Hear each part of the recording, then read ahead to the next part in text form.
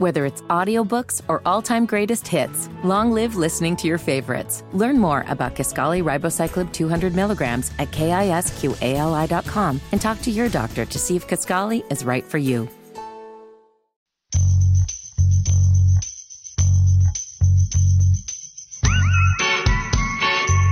Sports Radio 92.7 FNZ. Coming up in about 20 minutes, Ellis Williams going to join us. Also, apparently, I told you guys earlier today, Ross Tucker was going to be on at 12:20. No, Ross and I had agreed to noon today, and I had completely mixed up times. So the fact that we're going to carry the Baker Mayfield press conference at 12:30 actually isn't going to impact Ross at all. He'll join us at noon, Baker Mayfield presser at 12:30. What do you want to hear out of the Baker Mayfield press conference and the Scott Fitterer press conference? Well, cheeks got clapped in a corresponding roster move. Now that Baker Mayfield's transaction is now official, Darren Gant tweeting out, the Panthers have waived rookie quarterback Davis Cheek from Elon to create the roster spot. My prayers go out to Julian Council, one of Elon's big names, big alums. My prayers go out to the Cheek Nation, if it were. It's not always easy when cheeks get clapped, but in this case, it's best for the Panthers that them cheeks did, in fact, get clapped. Good luck in the future of Davis Cheek. I think you could start a podcast either calling it Clapping Cheeks or Getting Cheeky with Davis, if you wanted that kind of thing. So that is the latest there. Baker Mayfield will be introduced at 12:30. We're going to have it right here on Sports Radio 92.7 FNZ. We also are going to have the news about Davis Cheek. I feel like KB is going to do a full segment on that one. I feel like he's going to cede 20 minutes of time to Julian to just unload on the Panthers for this crime against Elon. In the meantime, we're just talking about the changes. It's not even changes. The Herculean changes going on in college football. And outside of that, like the NFL makes their little changes here and there, their tweaks, right? Major League Baseball makes their tweaks. Outside of college football, the league that does the most seismic change on any given season over the last decade's been the NBA. There were in the last 20 years, there were the changes we didn't really realize how significant they were, like when hand checking went away 20 years ago. All the old NBA heads were like, it's going to change the game. It's going to change the game fundamentally. They ended up being right, by the way. They were like, who the hell is going to be able to defend? In fairness, that was also not just because of hand checking. People just stopped caring about defense. But like the NBA yesterday voted to keep the play-in tournament here to stay. And to me, in the city of Charlotte, we should love this. Because the last 2 years, the Hornets have been in the play-in tournament. They would not have been if not for, because they were the 10th seed the last 2 years. Going into that, they would not. They were in the second play-in game. They would not have been in there. We would not have had a glimmer of hope. Our season would have ended earlier. And because I've seen people say, well, it doesn't really matter if you end up not being in a 7-game playoff series. If right now, if the Hornets had won the play-in game and had been in a 7-game series, even if they got swept, even if they got run out of the gym in a 7-game playoff series, James Borrego would still have a job. So I like the play-in tournament because it offers a variety of outcomes. Usually, it's just you're racing to figure out who's going to be 6, 7, 8, 9, and 10. But the implications of the first 6 seeds get a 7-game playoff series and the value of that, the implication of being either the 7th or 8th seed or the 9th and 10th seed, the difference between 8 and 9, I think we have seen a positive impact on the NBA. I did want to throw this out to you guys. So the NBA has set the play-in tournament going forward. Do you like the play-in tournament? Do you think it's been a success? Because I kind of draw the corollary to the increased NBA draft lottery. Like the NBA draft lottery this year, guys, was a dud if it's you and me. The Hornets were outside of the top 10 in lottery odds. They ended up getting the 13th pick. Okay. But 2 years ago, the increased lottery odds let you jump from 7 to 3, which got you LaMelo. This idea that increased lottery odds means tanking is completely useless will never happen. Because the varied results of having 14 teams could have the number 1 pick, it's too much chaos for the NBA. But giving teams, 4 through 10 more of a chance, you only really need like 1 out of every 3 or 4 lotteries to be chaotic. For 1 team, 2 teams to jump from the top 7, the top 10, the top 12 into the top 1, 2, 3, or 4, you only need that to happen once every couple years to make it interesting. Because that's what you sell. In the NBA, you sell hope. That's all sports leagues do. Hope is a drug for you and me. The Charlotte Bobcats and the Charlotte Hornets have been god-awful since coming back into the NBA. The recent hope that we've been sold, though, is because of the NBA draft lottery, you got LaMelo Ball. There's no greater hope than the lottery helped you win the lottery. The lottery helped you land a superstar you otherwise wouldn't have gotten. And that's the same thing that the play-in tournament is. I'd like as many options on the table that can happen.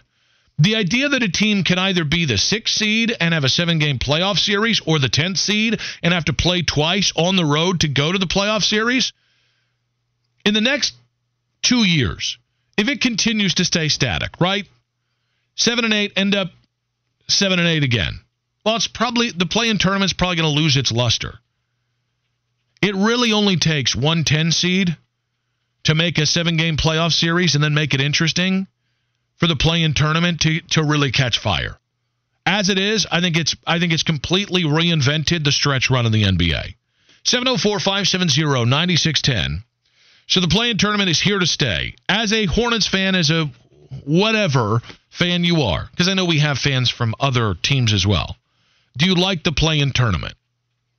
This is not, well, that sucked for the Hornets, so it's no, I think it's been really successful for the NBA. I also think it's interesting in the midst of this. I think this paves the way for the thing that Adam Silver really wants to happen. I think Adam Silver had to decide in the NBA, rather, not just Adam Silver, because he's one cog in the machine. It's a very powerful cog. I think this gives way to Adam Silver and the NBA to fully contemplate what a midseason tournament looks like. And I was thinking about this morning. Walking around, getting some coffee, it was kind of like in between, because we do like 4 different show meetings here. There's Itty Bitty Fitty and I setting the rundown. Then there's another meeting after he gets back from putting the sound in, where we kind of continue to talk about, and then the rundown gets modified, and then we have another show meeting about the 5 questions. Well, in between our show meetings, one of the things I really thought about is, if they wanted, because I am staunchly anti-in-season tournament. I actually think it'd work perfectly in baseball. If you found a way to make the in-season tournament bust up, if you cut the Major League Baseball season from 162 games to 130 games, and in the middle of the season, you had a mid-season tournament that culminated in an All-Star weekend. And it was either single or double elimination, and there was some prize, something realistic, not something as stupid as home field advantage. But if there was an auto bid on the line for one team in each league, yes, it would add spice to the Major League Baseball 162 regular season games. I actually think, because that's initially where my mind went, was I still think Major League Baseball could benefit from that midseason tournament more than the NBA could. But I think that, to me, is what it's going to take. This whole idea of we're going to give players an extra $1 million. Guys, have you seen James Harden's Instagram? That guy randomly hands out $1 million in a duffel bag to his buddies on a plane to go see some strippers in Miami.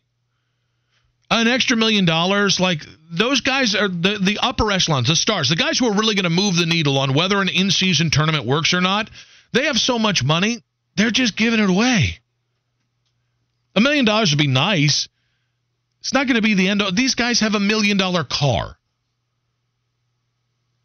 I don't think money is going to make the players more invested in that game. But I think an automatic bid, I think absolutely. One automatic bid in each conference to me is the way to make an in-season tournament make sense. But then I would want it to be done by conference. So you're going to have the East tournament and the West tournament, and maybe whomever wins, so each team that comes out of their conference gets a top 6 bid. And maybe whomever wins the whole thing gets a top 4 bid. Because let's be honest, guys. The Detroit Pistons last year weren't going to win that scenario we just talked about. Most teams that are going to be in the playoffs most teams that are in the running and rebuilding, they're not going to win that kind of tournament. That's about the only way I think you can make it interesting. Itty bitty fitty. You are one of the big basketball aficionados here. Are you, just real quick here, you don't have to give the huge explanation. Are you pro or anti the in-season tournament, which I think is the next follow-up after you get the play-in tournament done? I'm like you. Like, when they first proposed the idea, I was like, it kind of sounded stupid. But I think when you outline what it entails, they need something to spice up its regular season. Same thing with Major League Baseball. Mm-hmm. And for a team like the Hornets or the Knicks that I'm a fan of, you could sell me on that being something that I'd want to tune in and watch. So for you, what's the hook? Because that's really, like, you and I are going to watch because we like the NBA, because we have fandom. Even after the Borrego firing, I'm going to be a fan of the Hornets going back to Cleveland. If it's Cleveland versus the Hornets, I'm probably going to want Cleveland to win. But outside of that, I'm going to root for the Hornets to have as much success because I'm going to root for the Queen City. So I'm going to watch that kind of tournament anyways because I love the NBA, and I got 2 teams I really like in the NBA. But it ain't about you or me. It is about the fan. And that's where I think the idea of an automatic play-in, an automatic top 6 bid, an automatic top 4 bid for the team that wins the whole damn thing, I think that's about as good as you're going to get in terms of getting the average fan to buy in over time. It'd be cool if they could separate it between the playoff teams and the non-playoff teams. That way the non-playoff teams, if you win, you have a better chance at getting the number 1 pick. Kind of like what the NFL should do with the Pro Bowl, is have the 2 worst teams play for the number 1 pick in the draft. So if you're a playoff, so basically at the end of the season, if you're a playoff team and you won the whole thing, you get a top 4 bid. Mm-hmm. If you are a non-playoff team, you get like 5% extra at getting a top 3 pick or something like that. I mean, like the hook's going to be, and I think it has to be a top 4 because that means you're hosting a playoff series. Mm-hmm. You put in there, you win this, you're hosting a first, no matter record, whatever. Yeah. You're hosting a playoff series. That's going to swing, that's going to do something for a lot of teams that are very good at home but very poor away from home. Well, what I was proposing is, one, I would want East or West. Right? I would want it to be, because I wouldn't want 2 teams in the East to be able to be guaranteed, you know what I mean? Right. So you go East or West, and then if you come out of the East and you come out of the West, each of those teams is guaranteed just a 7-game playoff series in general, and the kicker in the championship game in the midseason tournament is whomever wins between the East champ and the West champ gets a guaranteed top 4 seed. Now, are you wanting this to be done at the site of the All-Star Week? Or are we going like full bubble where we have a remote site where we put these teams up for 2 weeks? I mean, I think I really think I hate bubble ideas because it takes the action away from the fans. Mm-hmm. I would love, and it's not going to be perfect, but the idea of either having a hub that goes like, 1 year this division or this conference or whatever is going to be in Atlanta, and then Charlotte, like that kind of thing, almost like conference tournaments. That's more what I'd like. But I wouldn't want one giant hub. I wouldn't want nobody I don't think anybody wants to redo the bubble. So the latest here, the NBA play-in tournament is here to stay. Do you like the play-in tournament? Do you think it's been successful? I do. Because it's not just about giving the ninth and 10th team chances to go into the playoffs. It creates havoc, usually from anywhere from the 4th and 5th seed all the way down to the 11th and 12th seed. That keeps more team in it. That has more possibilities, more intrigue. And that's what I think. Once a year or once every 5 years, it needs to hit and give us something we haven't seen. But I love the way it's done. And also, are you in favor? Because I feel like this does pave the way for an in-season tournament. Are you in favor of that idea? Ellis Williams of the Charlotte Observer explains what he wants to hear from the Baker Mayfield press conference next on Sports Radio 92.7 FNZ.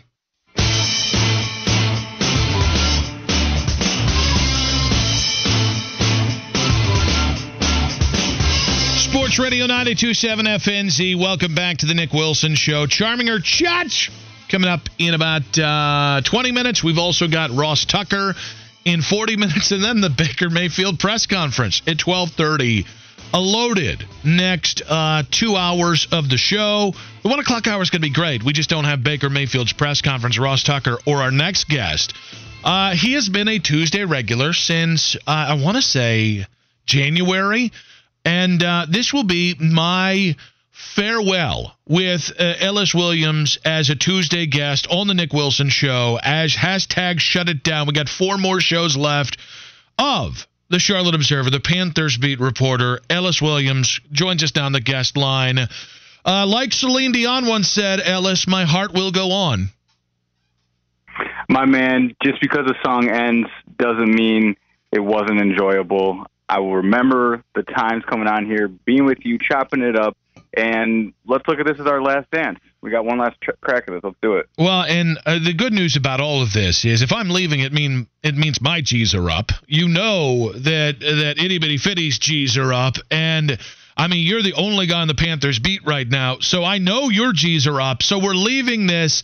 Like, we're more successful now than we were when our everyday Tuesday or every week Tuesday hit began some 6 months ago. That's pretty powerful. Us three, geez, man, that's all you can ask for, right? So let's get into the Baker Mayfield press conference coming up in an hour's time, because I believe Scott Fitterer will also be speaking at the same time. What do you want to hear from Baker Mayfield, or is there anything you want to hear from Baker and or Scott Fitterer today when they talk about this move and how it was made and Baker coming to Carolina? Yeah, I'm interested in a few things. I think it'll be interesting to hear what Scott has to say about just like how the trade kind of came together, why Baker Mayfield, what it means for the quarterback competition. Some stuff we've inferred, but to hear it from the source and just the way they frame that. From a Baker Mayfield standpoint, I'm curious as to how he'll answer taking that $3.5 million pay cut. I suspect it'll be along the lines of him just wanting to get somewhere where he felt wanted and can win.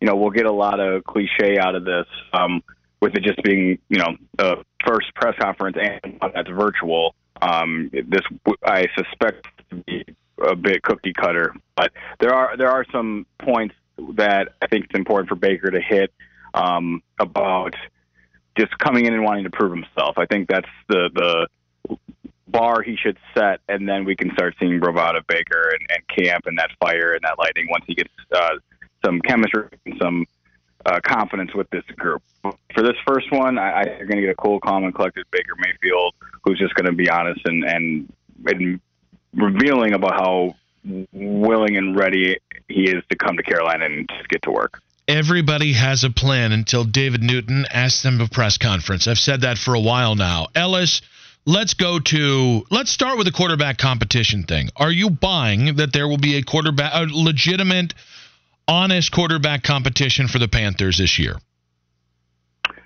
I think it starts open and legitimate, but the moment Baker does the slightest thing that just stands out or pops, or as he starts getting more comfortable with the offense, as soon as the staff, Matt Rule, Ben McAdoo, feel comfortable with Baker taking those first reps, out-repping Sam. I think it'll just drift to Baker. Like, I don't think there's going to be this one moment in camp or in a preseason game where we're like, oh, that's when Baker won the job. You know, like, I don't think it would go down like that. I think it would make sense to have a preconceived plan that, like, all right, this is open, but you don't trade for a guy with the impression that he's just going to come in and be your backup, someone with the resume and pedigree of Baker Mayfield. So, like I said, this will be a job that starts open. We'll talk about the back and forth for maybe the first week or two, but then you'll just slowly Baker get more reps, and you'll see Baker start to bark a little bit more to his players and just get in as he gets in control of that offense. It'll just quietly become Baker's team before any starters are ever announced. That's what I'm suspecting, at least. Ellis Williams of the Charlotte Observer on the guest line breaking down the Baker Mayfield trade, and also we're doing this in advance of the Baker Mayfield press conference, which is going to be on the station in 1 hour's time at 12:30. We're going to be carrying that live here on the Nick Wilson Show. But as we get ready for that, you know, a fourth or fifth round pick and $5 million is a pittance to acquire a starting quarterback, even for only 1 year in the NFL. So I'll ask you, if we just start at the next year, what's the bar for success for the Panthers in Baker coming out of this trade? I think that it can be a bit of a moving target. Like, both the Panthers are in that Baker Mayfield is also where they need each other right now. How long do they need each other? That's right now in the these two need each other desperately, quite frankly. Matt Rule has a year 3 opportunity I think he'd get to now that he has this chance. Another 5-win season is out of the question. This team needs to make serious strides to being a playoff contender. Baker Mayfield needs to get back to showing people he's more that 2020 version of himself, who can protect the football, you know, throw single-digit interceptions and flirt with 30 touchdowns. He needs to throw anywhere between 32 to 3,800 yards, depending on, you know, the amount, the volume of throws that Ben McAdoo is going to be calling. And this team needs to allow its playmakers to succeed and carry the offense, the Christian McCaffreys, the DJ Moores, and stop putting their defense in such horrible situations with turnovers and partly the special teams, which they've revamped and will have nothing to do with Baker Mayfield. Point being, collectively, this team needs to come together now that they finally got the last piece of this long offseason that has been a revamp. Like I said, the special teams, new punter, new returner, bringing back kicker, the O-line completely remade. The last piece that was missing was Baker Mayfield in what is now Matt Rule's promised year 3 turnaround. So here we go. This is it. The pieces are in place. We're in the training camp here in 2 weeks. For this to be something that is past this season, that's a decision that Carolina doesn't really have to worry about literally until the season's over. Sam Darnold and Baker both playing on NBA-style expiring deals, and they have Matt Corral on a team-controlled 4-year rookie contract. And they're going to have options, and they're going to be able to sit back and make a comfortable decision on who they want to invest in the quarterback position this season. But for the short term, Baker needs the Panthers just as much as the Panthers need Baker Mayfield. Ellis, there was a report out there that the Panthers had talked to Matt Corral about this move before it was made, and that there was, maybe I'm paraphrasing here, but a promise that Baker Mayfield is a short-term answer and that Matt Corral was still the future. Have you heard anything like that coming from the Panthers organization? I've talked to some in the organization who are confident Matt Corral still has a future in Carolina, and that is how they view the room going forward. But this game changes so quickly that I don't think anyone is all that worried about the future right now, because you can't get to the future if you don't take care of the present. And the people inside that building are aware of that. So it makes sense to call the quarterback you selected, the quarterback you traded up for, the future of your organization. How tied are you to a third-round pick if another quarterback that you already have in, who's young themselves, is playing better? things can change and can probably change quickly. But I do believe that short term, Baker and Sam are going to be the guys pegged to start, and Matt Corral is going to have a year to redshirt, really, and learn. He will have no pressure to come in and win the job now. He'll have no pressure if there's an early injury in the first 4 weeks to the starting quarterback, because then you put in either Arnold or Baker, whoever didn't win the job, and Matt's just sitting there chilling and taking it all in, and probably as he should, considering he comes from the Ole Miss program that was quite simplistic in his reads, and they weren't huddling, and the signals on the side of college football. You come into a very complicated and complex Ben McAdoo system, one that everyone believes Matt Corral could thrive in, but that he's not quite ready for. So the future is really Matt Corral's only chance of playing, whether Baker Mayfield was in Carolina or not. Now it gives him an even better buffer to just take a step back, become a pro, and like I said earlier, the team will reevaluate all of this, their entire quarterback room, once the season's over. Ellis, let's move outside of the quarterback position here. How likely is it Carolina adds another significant potential starting edge rusher before the season? I think there's a good chance of it. Significant and starter are qualifiers that I'm not sure which one is more accurate. Like, they may add a starter. I'm not sure it'll be significant, right? So the pool is thinning. I think more than a starter, they want another body, someone that they can rotate in that position, like a hockey line that they just want to keep that D-line fresh. They'd love to have an edge guy that can also play a little three technique and fight inside when need be. So they're looking for more of a versatile, able body than really a name, in my estimation. Could that change? Yes, but I think regardless, the position of edge rusher will be addressed, whether it's before camp or sometime during camp. They're going to get someone else in there. I'm pretty sure of that. Follow this man on the Twitter machine at Book of Ellis, and he is the Panthers beat writer for the Charlotte Observer.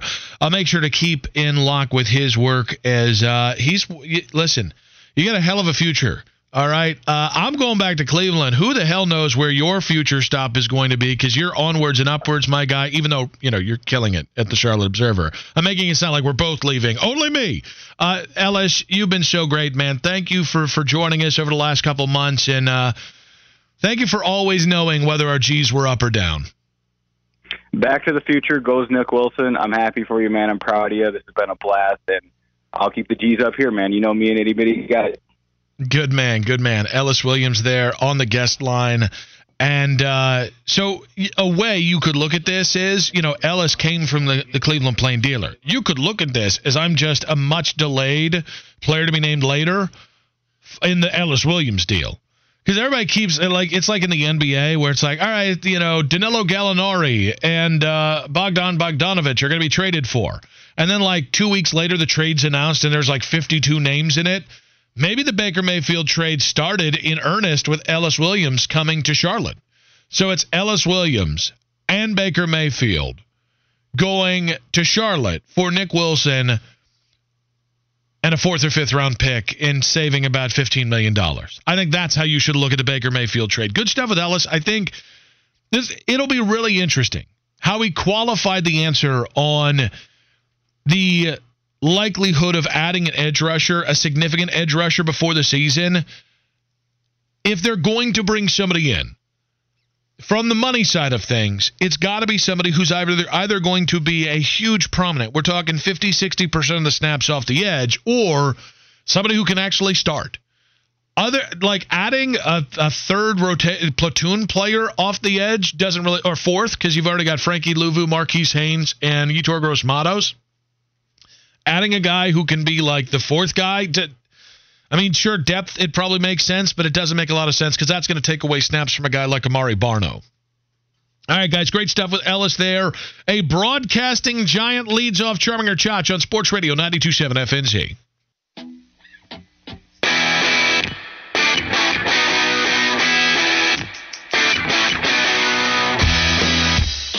If they had a guy batting 300 in his spot, they'd be 25 games up. That's how he's hurting him. Oh, my God. You think so? So that's what you need to do. Let's not put your Michael K. I'm on the the air. I worked at the Fan before Michael Kay. I do Ranger games without Michael Kay. 16 years doing pre and post for the Jets. Guess what?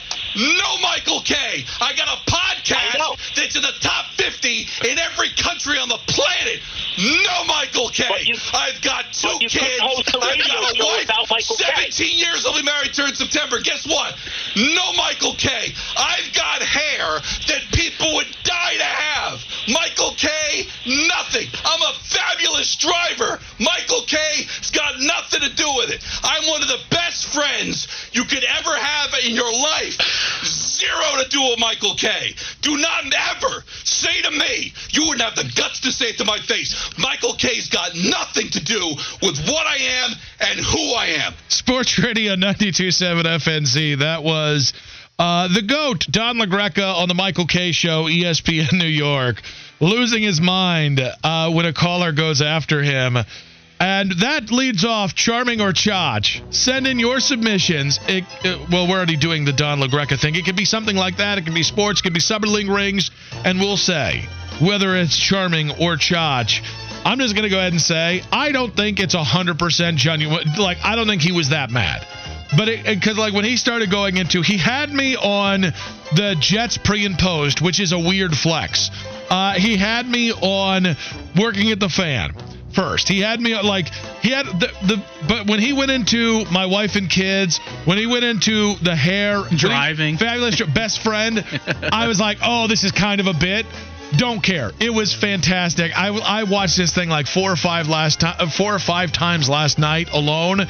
This is charming as hell to me. This is going to be charming because I took notes from that soliloquy he delivered. For when the first week Willie P hosts in place of me. And people are just like trying to tear down itty bitty fitty because Nick Wilson's no longer, 12 feet away from him.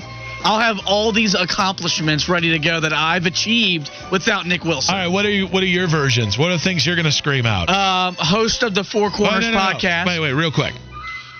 You don't know anything about Charlotte sports. You need to shut your mouth. You need to learn to listen before you start talking. Original Bobcat season ticket holder. I founded Brooks Sandwich Shop. Host of the Four Corners podcast. All right. But the things about the Brooks Sandwich Shop, nobody's going to buy that. You're 12. Like, all these things, like, okay, it's completely subjective of whether he's a good best friend or not is Don LaGreca. Like, these are all things. Like, I would be like, I can eat 12 oatmeal cream pies at once, all right? I've been named the best barbecuer in the Ballantyne area, all right? My wife says I'm the best lover she's ever had. Those are things that I think you could throw up that nobody can really refute. Yeah. That's the beauty of it. When he really starts to go off the rails, like, I've hosted 2 different day parts on Sports Radio 92.7 FNZ. See, another thing. Hornets pre- and post-game board up. Stanford P saying, had sex before flounder. Pagnata has nothing to do with it. Oh, my God. Coach Kyle, our couch... This dude does this. He put his name in a way that would specifically trip us all up, and I love him for it. Couch Coach Kyle saying, me leaving is Chach. That's fair. Kate saying, charming or Chach? Librarians. Did Mac really crap on librarians this morning? I've got to take about librarians. Give us a sec. Give us a sec on that one, because I can tell it's Randy by the look in your eyes. Chris McLean is looking down radio. Somebody working in radio is looking down another profession that isn't prostitution. That's interesting to me. I don't stand in a mighty dais and look down on librarians. One, my Aunt Wendy is a librarian. My buddy Jerry is a librarian. They're definitely a good deal of the librarians they know are not the most bombastic personalities, the most fun I've ever had. But the librarians I know are like the most upstanding people ever, and I've never been shushed by a librarian either. So that cliche doesn't hold up to be true. So librarians are charming as hell. I think they're Chach. Why? Most librarians that I've encountered in the historic parts of the 2 states I've lived in, miserable. Which, by the way, the literacy rate in those 2 historic places So I can only imagine the literacy of any librarians in historic Monroe or historic Lancaster. Continue. They're usually old. So you got to think against old people. Yeah. Old people are Chach? I'm an ageist. They're usually miserable. How old is old, by the way, if you're going to be an ageist? Oh, he's really thinking about this one. He's really pondering. Because we said, 40 was too old to become a parent. Uh-huh. Well, So- no. You said that. Yeah, but you actually agreed, so it was a we thing. No. I then revised the take to say, biologically, 45 years old was about the point of no return. So, once you hit 65, you're old. Okay. So does this explain your desecration of Mama's couch? She's old. It's her fault. You got anything to say against Mama? I'm just saying. Back to my librarian take. They're usually old, miserable people, or on the flip side, kind of like people who are named after months. They are some of the most sexually active people that exist, but usually not in a good way, if you know what I'm getting at. Wait, how can somebody be bad sexually promiscuous? Because they could have certain... Are you saying that librarians don't use contraceptives? Sometimes, Jerry the librarian, He's been married since he was 20 years old. What do you got against Jerry the librarian? That's my homie. So was a certain Penn State assistant coach, and look what we found out about him. Okay. All right. Listen, say what you want about STDs and librarians. Let's maybe not go to the analogy of Jerry Sandusky in Penn State. Well, I was just trying to get at, there's a correlation there. Maybe Which just is? an historic Lancaster and Monroe. Which is? What is the corollary? Real quick here on Charming or Chach. What is the very charming Are you corollary? trying to get me fired before you quit? No. I think you're trying to get yourself fired. I simply, for once, am not moving on, and I'm going to allow you to go ahead and put that hook right in your mouth. What's the corollary between Jerry Sandusky and librarians like him to get freaky deaky? NASCAR Brad. Oh, no. No. There's no way I can back off the take or fulfill the prophecy. I just can't say it on the air. All right. Librarians are charming. You're a Chach for that take. Summer League rings. Charming or Chach? Itty bitty fitty. No, it's Chach. What are we doing? The only thing more Chach is the NBA Twitter nerds that are like, this is going to be the peak of several of these guys' careers. This is an opportunity. The people who took Summer League rings to the heart in the NBA media, hey, nerd, you're not going to get a Summer League ring for standing for the stupid idea of a Summer League ring. If your greatest, listen, if I was in the Summer League and I won a ring, I'd be very happy. It'd be good.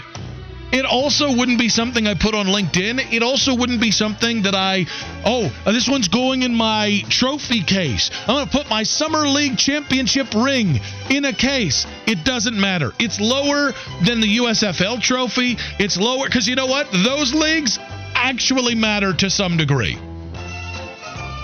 It's Chach. Ooh. Bang Bang Niner Gang, which is a very charming name. Saying, Willie P taking over your time slot. Well, he'll be filling in on the intermediate there. So if we're talking about him filling in that spot for a while, that's very charming. Willie P, I got to say, the guy that showed up 2 years ago and the guy that is there now, it's completely different. He's so much more confident. He's having so much more fun. I'm really, really, truly proud of my guy Willie P for the work that he's put in. And by the way, the work that he continues to put in, not just for the station, but for his own love of his craft. I think that's awesome. Glenn also doubling down on Willie P filling in next week, saying he's going through the ringer. Charming.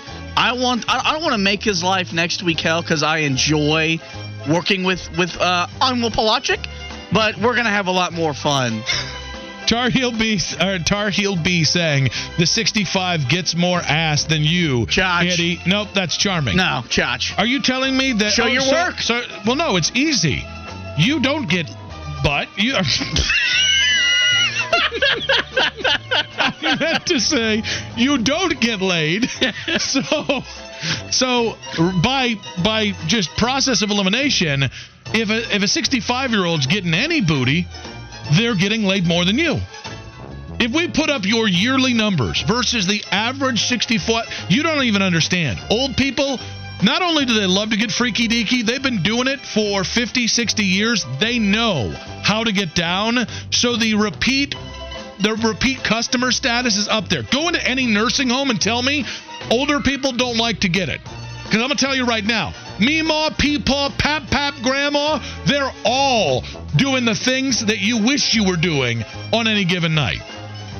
Pap, random listeners, Pap right now has got 3 dates lined up for this Friday, and he's just going to knock them out like Wilt Chamberlain. There might be a lobby that they're waiting on. Oh, I'm just waiting for Pawpaw. That's all I'm waiting for.